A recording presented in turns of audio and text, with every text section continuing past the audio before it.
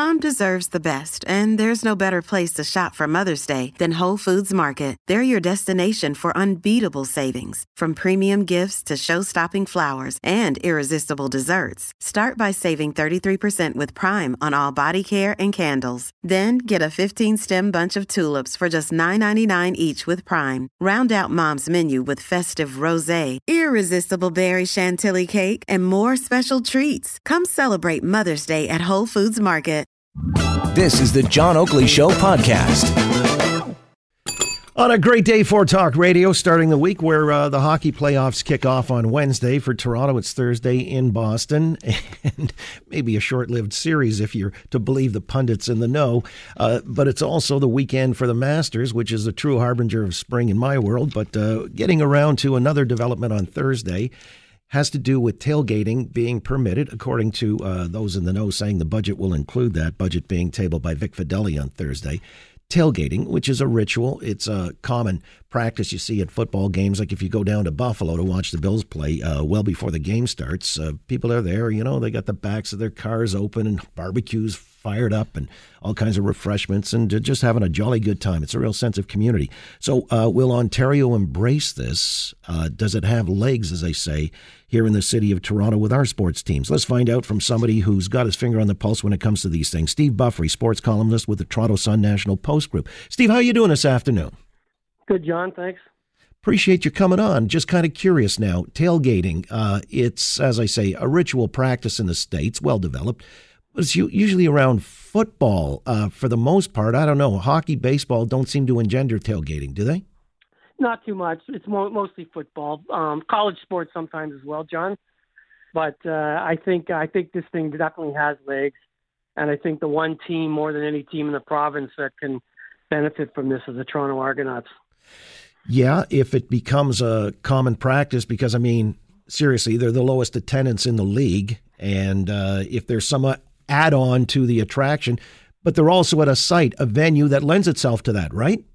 Right. I don't think this is going to happen for Leafs games or Raptors games because for obvious reasons, there's not any space.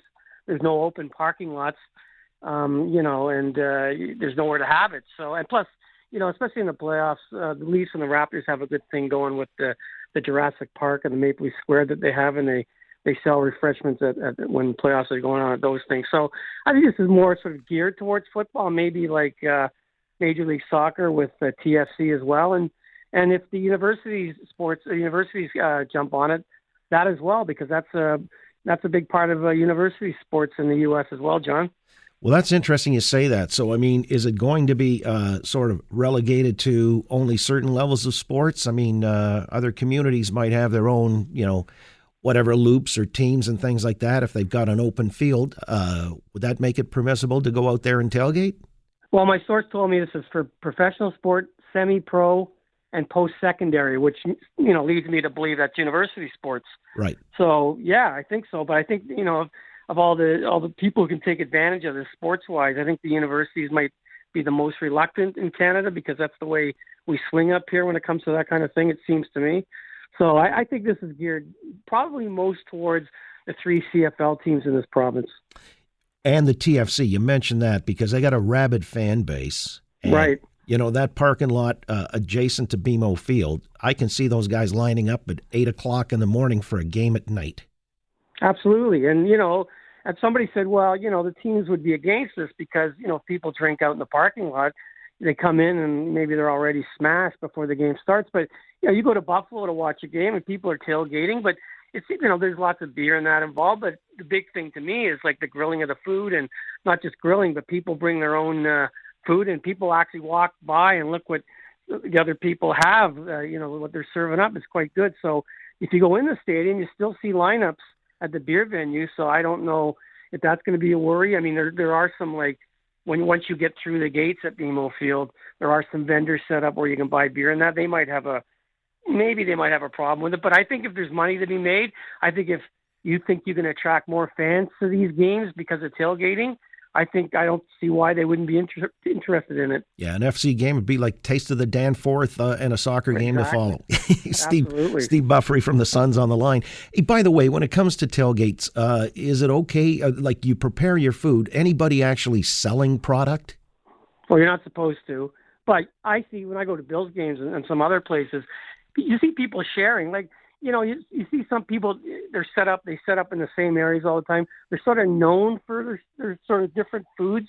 If you want to see some great Polish sausage, go over to that one. If you want to have the best wings, check out those people over there. So to me, it's more about food as much as it is about beer, that kind of thing. And it's just more fun, John. You go to these things, people are playing games, they're throwing the football around. You go to a Bills game or something like that, you see former players walking around greeting people, Jim Kelly, that kind of thing. It's a lot of fun. And, you look at all those bad years that the Bills had, you still go to the games and the fans are still there.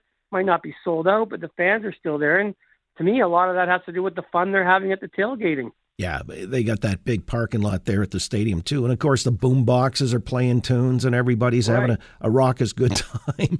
I mean, go ahead. The time is right. I mean, the whole idea with this amendment to the law is that, the government just feels that when it comes to sports, treat adults like adults. I mean, if the guy told me that, people are going to drink and some get carried away, but that can happen inside stadiums as well. You see that all the time. So you still got to sort of understand that if you're going to take part in this sort of thing, you've got to be responsible. Yeah, I think the critics are really just, they're bogeymanning it. In other words, the adults, can be treated like adults and everybody can comport themselves in a responsible way. It's not like we're just going to, liquor ourselves up, drinking malt liquor out of a brown paper bag and getting in a car and racing off onto the highway. So this one's going to be a positive development. And as you say, the Argos would be the big beneficiaries in this town. The 3 football teams in the province, Ottawa, Hamilton, and us, it does stand to benefit, I think, this team that's been struggling at the gate, and you give them an added attraction like a tailgate. They can use that. Randy Ambrosi, I'm sure, is fully behind it, is he? Do you know? Oh, I believe they are. And, I think the Argos realize that, they've sort of lost an entire generation of fans. I mean, you go to a game, John, it's all middle-aged guys and older, and a lot of suburban-type people who drive in.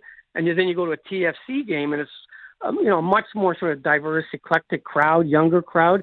And a lot of these games, I mean, the games are entertaining no matter what. There's bad games or good games. But if the vibe becomes that it's so much fun to go to an Argos game because of the tailgating, well, maybe people will sort of say, well, maybe the Argos isn't just for a bunch of old people, and let's just check it out.